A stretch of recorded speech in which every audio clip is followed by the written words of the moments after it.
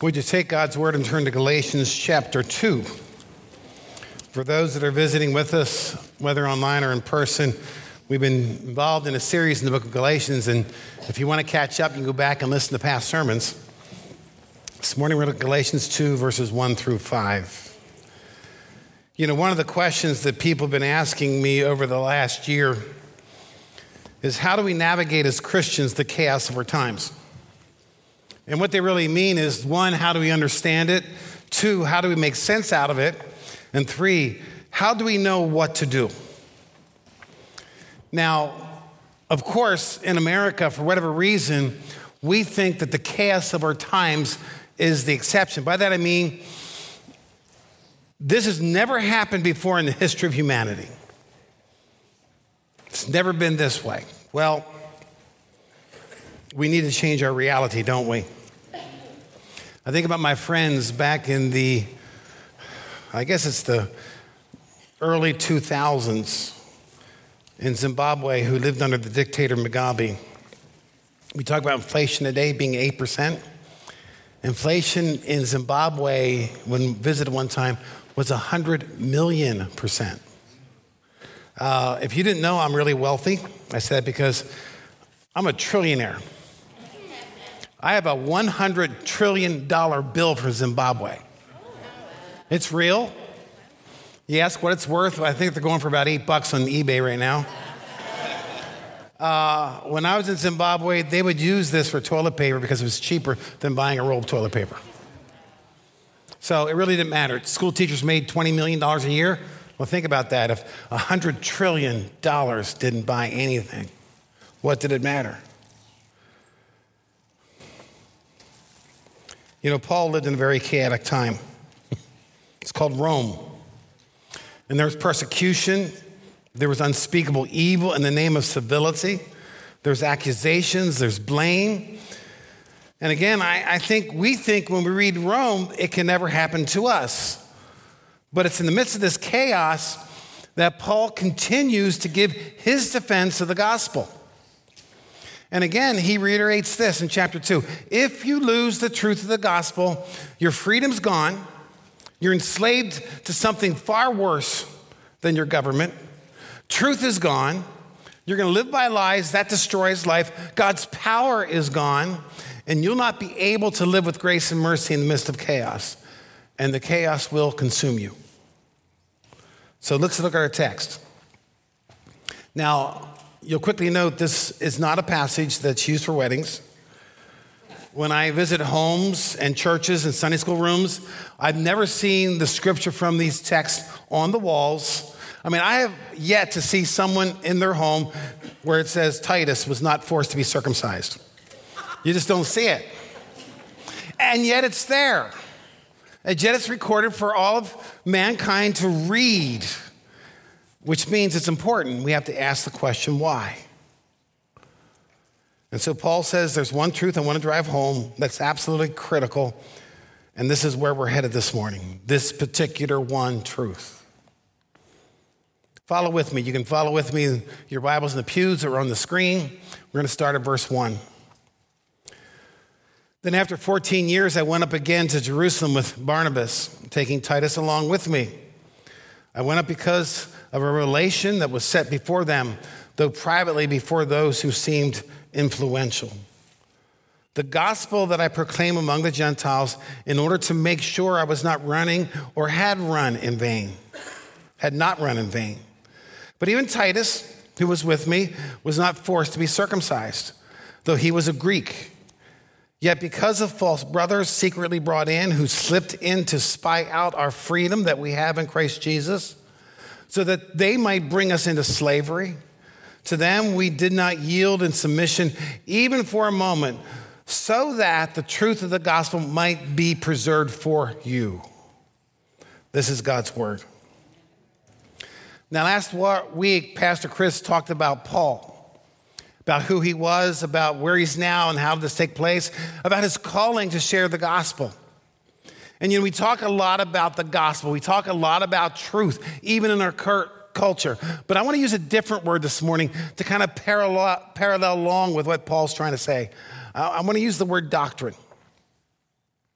Now, Paul says there's one doctrine, there's one truth that's absolutely critical.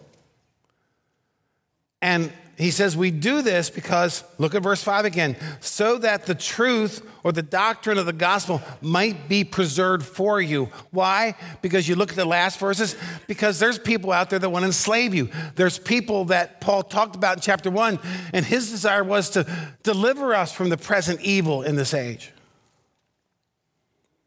And he says we walk away from the doctrine of the gospel. It's not good. In fact, in 2 Timothy chapter 3, verses 5 and then 7, just follow with me on the screen. Paul says this, having the appearance of godliness, this is what happens when you walk away with the gospel. You have the appearance of godliness, but denying its power. Think about that. Knowing the specific doctrine, but it not infiltrating your life to the point God is active. Then later in verse 7, always learning, never able to arrive at the knowledge of the truth. So you can go to all the Sunday school classes, you can hear all the sermons, you can go to all the concerts, you can do all this kind of stuff. But it's never going to be part of who you are.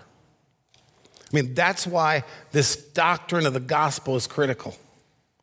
Think about it. Ever learning but not understanding.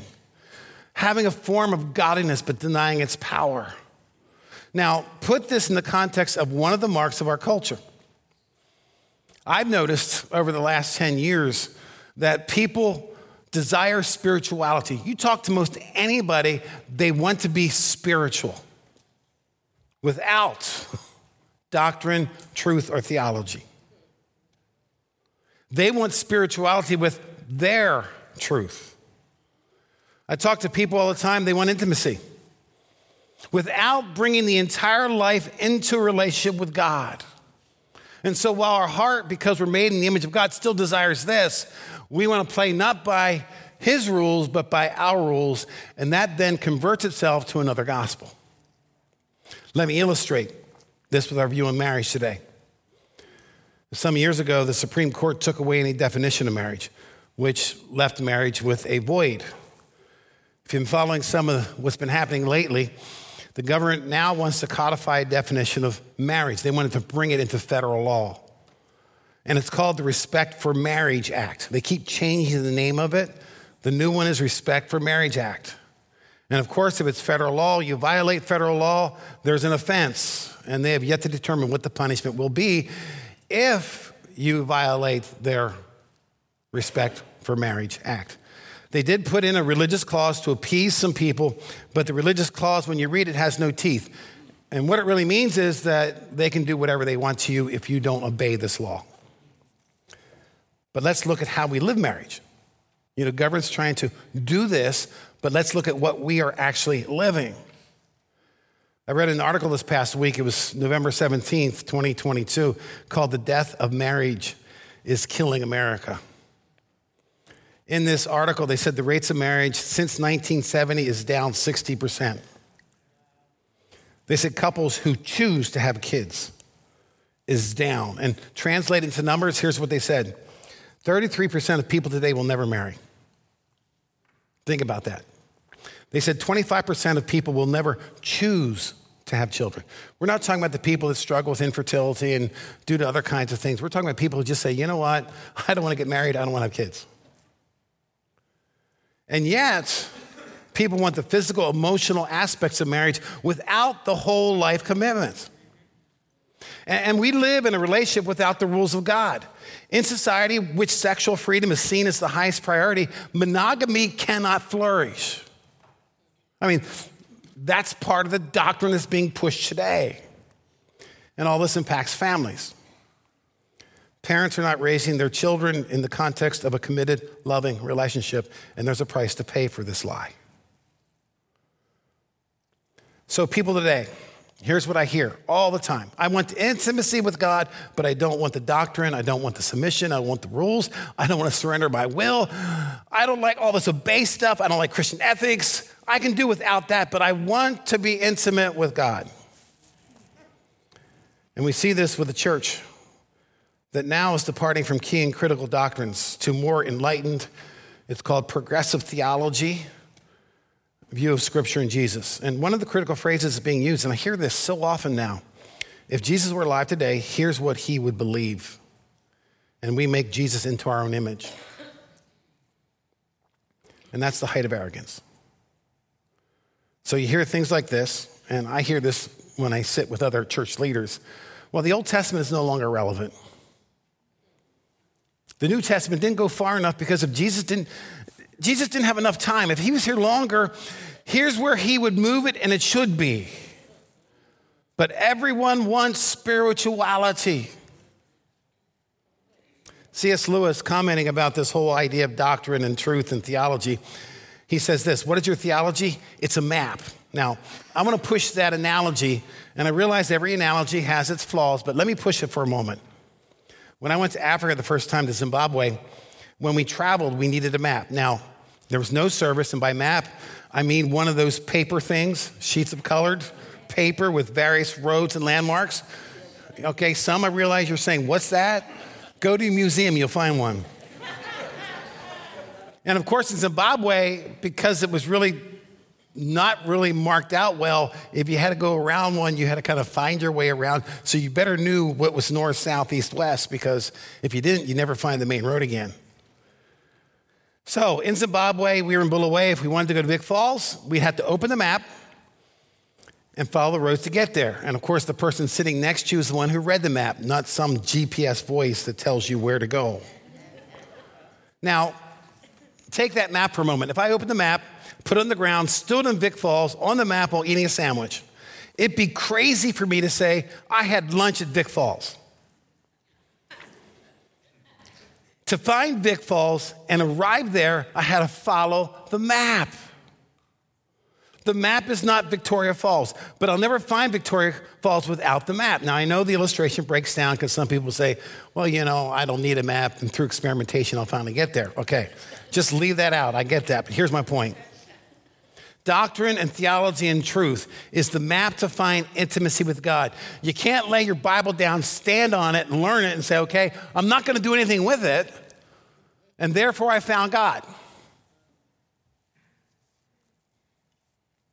If you do not submit to it, if you don't follow it, if you don't believe it, if you don't live it, you will not get there. It's why Scripture is so important. It's why we read it. It's why we study it. I like what some prophets talked about doing. It's why we eat it. We got to digest it. And it's why Paul says the gospel's important. And you cannot alter it. Otherwise, we'll be ever learning and never understanding the power of God. We'll have a form of godliness. And I think in part it's why we see people leaving their faith. We call it deconstructing their faith today.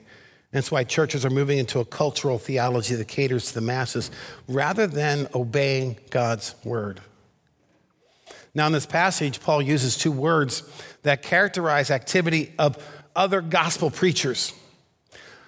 And their goal is to enslave us. That's what it says. Look at back verse 4. He talks about people who secretly brought in. The word there is infiltrate. It's actually a political word. It means to destroy in a subversive manner. The other word is spy. It's a military word. Infiltrate with the goal of destroying. And we got nothing new today. That was going on then. It's still going on today. And what he's really saying is this. There's four things that we have to learn about false people. People that try to tell us about another gospel. Here they are. First, they're not what they seem to be. We often use the word being two-faced. You ever hear that? When they're with this person, they're this way. When they're with this person, they're this way. When they're on social media, they're this way. When they're on... Two, they're secretive about their work of disruption. They're subversive. They know, because one-on-one, behind the scenes, they'll say things like this. Well, don't tell anybody this, but...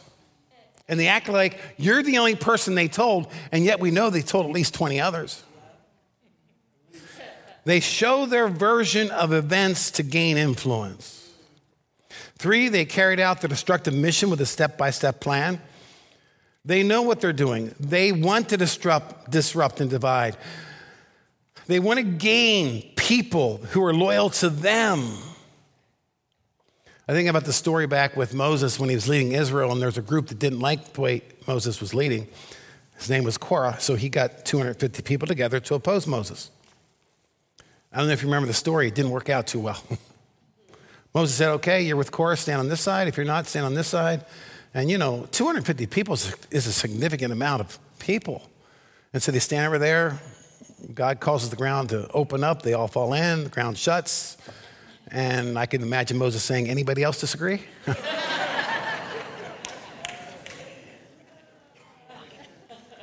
And 4, they're an example of the connection between false teaching and unworthy behaviors. False teachers live lies, and they get exposed. And what they're doing is wrong, and there's consequences for that. The consequences are division, violence, the consequences of unhealthy competition, whatever you want to call it. They're unworthy behaviors. So let's see how this works. Back to the text. Paul says in verse 3 that Titus was not circumcised. Titus was part of the mission to the Gentiles. He was a non-Jew. Paul later writes a letter to Titus, very close relationship.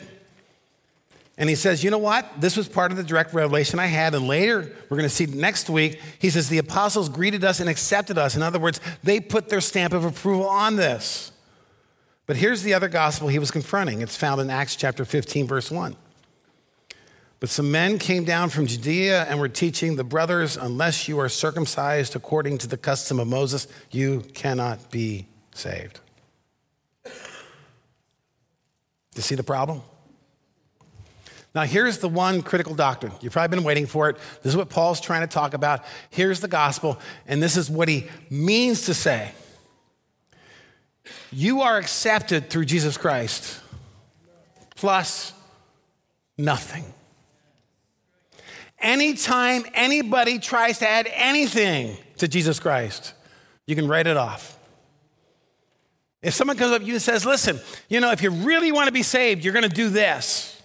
Doesn't matter what this is, it's not the gospel. You are accepted. You can put in there, you are saved. You can put anything you want in there in terms of salvation, but you are accepted through Jesus Christ plus nothing. Say that with me. And use first person, I, okay? I am accepted through Jesus Christ plus nothing. Amen. Without this, you'll never know the beauty of God.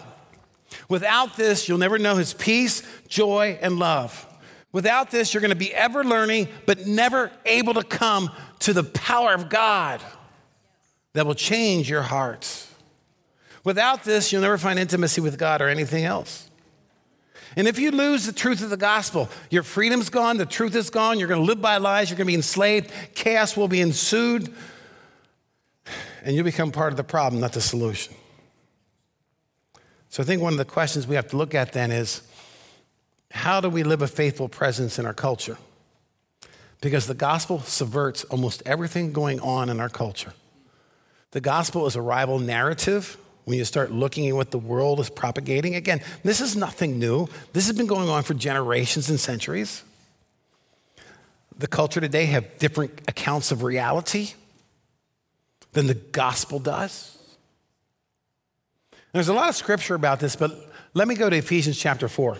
I think this will illustrate really well of how we got to think and live out, and I'll give an illustration with this as well. Paul writes this, I therefore a prisoner for the Lord. So he's not enslaved to the world, he's enslaved to Jesus Christ who gives him freedom. That's the paradox. I urge you to walk.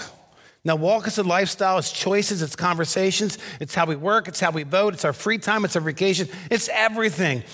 I urge you to walk in a manner worthy of the calling to which you've been called. You've been called to the gospel of Jesus Christ. Then he says, with all humility and gentleness and patience, bearing with one another in love. Ever have to put up with somebody? That's what that means. Eager to maintain the unity of the Spirit and the bond of peace. I mean, this is our core vision. It's our calling. Our calling to live out the gospel.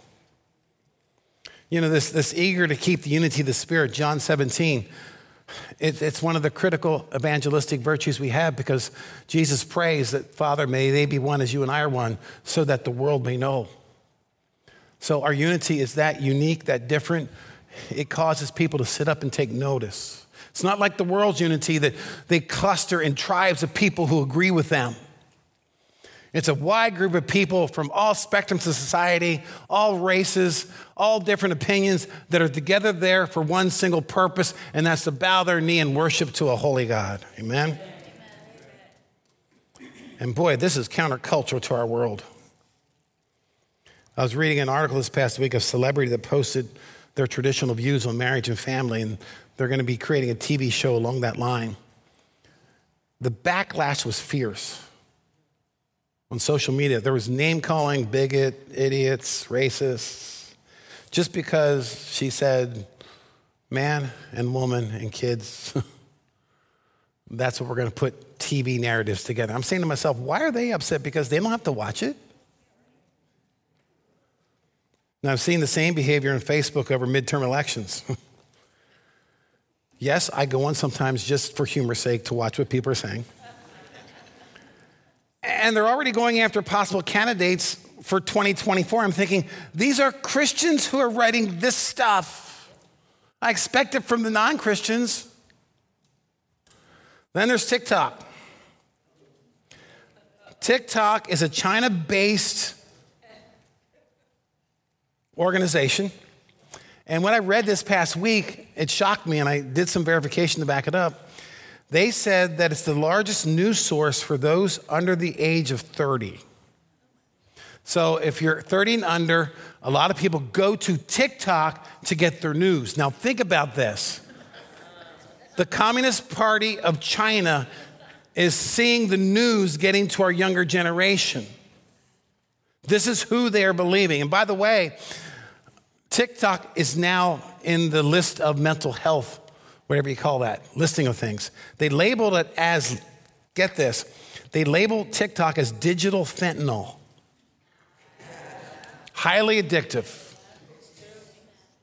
Enslaving. Now, if you didn't know, just in case you didn't know, China's main source and contribution to our drug system is fentanyl. So the church, we're characterized by unity. Now that unity is spirit initiated and it's spirit driven. See, that's part of our problem because we like to initiate. No, it's spirit initiation driven.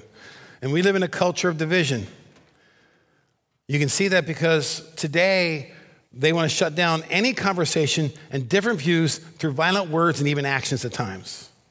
We no longer have a debate of ideas, not even in the church. Today, if it violates the big three, and again, depends how you define these big three, diversity, equality, and inclusivity, you better not say it, and we pick and choose our truth. And fear is being used to silence people. Even today, if you do not follow a version of truth, then it's going to end not very well for you. Now, I don't know if you saw this, but here's an illustration of this. If you didn't know, we had an election the other week. And both sides agreed on one thing. I don't know if you noticed this. They actually agreed on one thing. Here's what they said. If the other side wins, it'll be the end of America as we know it. They agreed on that. I'm thinking, well, it doesn't matter then because it's the end of America as we know it. But, we're using fear to force ideologies on us. Now, let's go back to Paul. Let's go back to Ephesians. And here's what Paul says by these first few verses I read. He says we have an incredible opportunity to live in a way that will bring people into truth. And if we're going to do that, it begins in our hearts. It begins with humility, gentleness, patience, realizing we're going to disagree and our emotions will be involved. That way we're going to have to bear with one another at times. And we have to live in the unity of the Spirit. It cannot be manufactured on a human level. Now, let me illustrate how this works. And of course, I'm going to give you an illustration that I think worked out. I hope it did. But we're not going to get this right all the time. The other Saturday, my wife and I had a privilege to attend an event and help that Eileen Emmerich and her husband Zane hosted in Lancaster.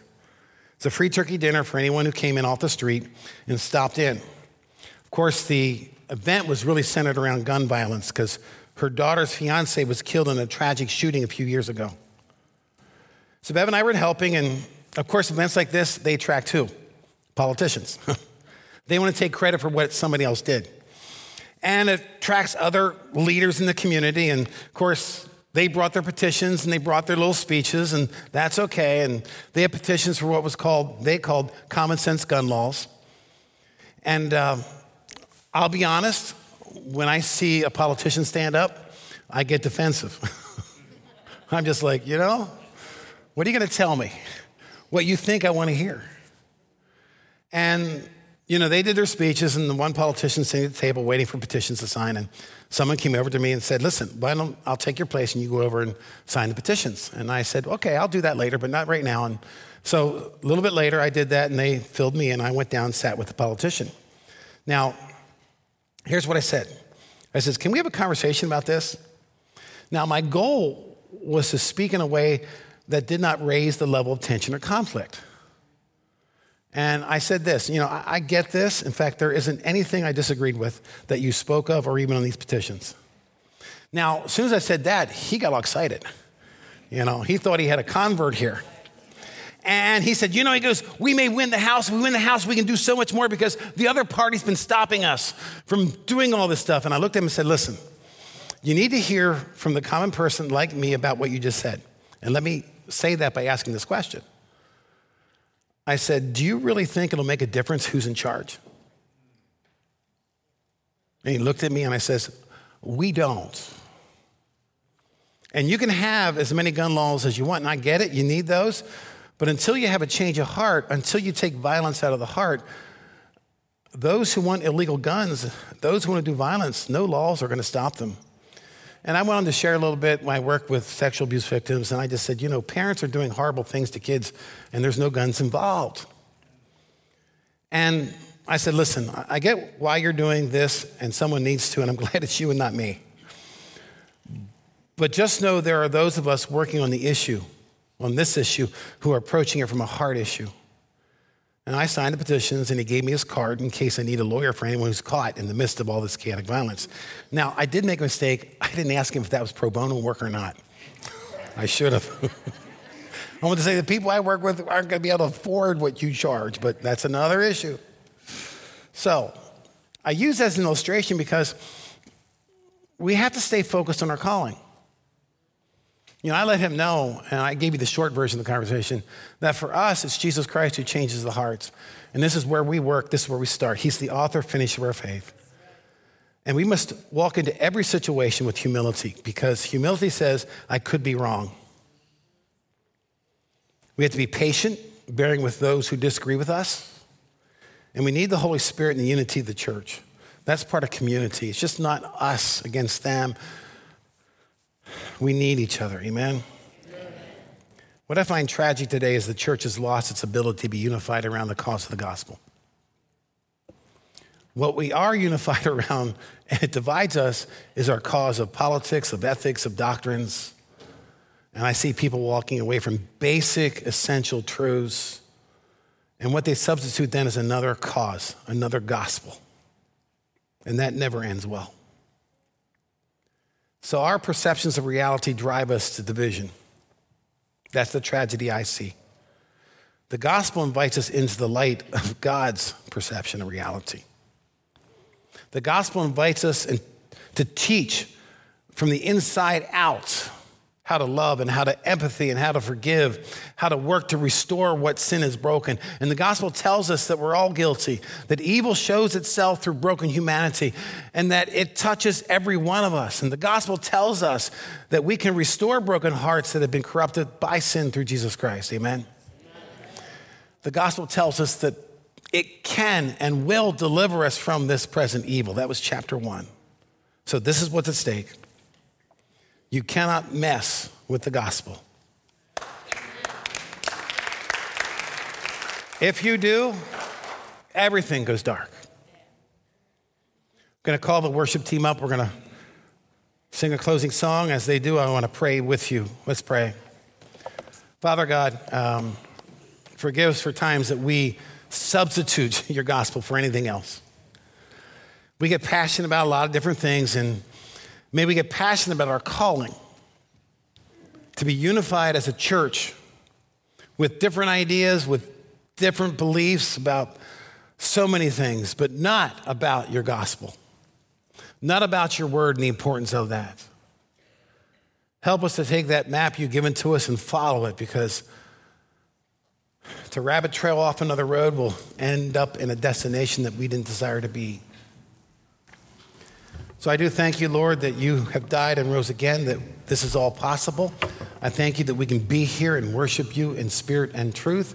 I thank you that we can humbly bow our knees and worship to an audience of one, because it's just so awesome to do that. But thank you, Lord. We pray this in the name of your Son, Jesus Christ, because he alone is worthy and he alone has the power that we need. And everyone said, amen. Let's stand as we worship.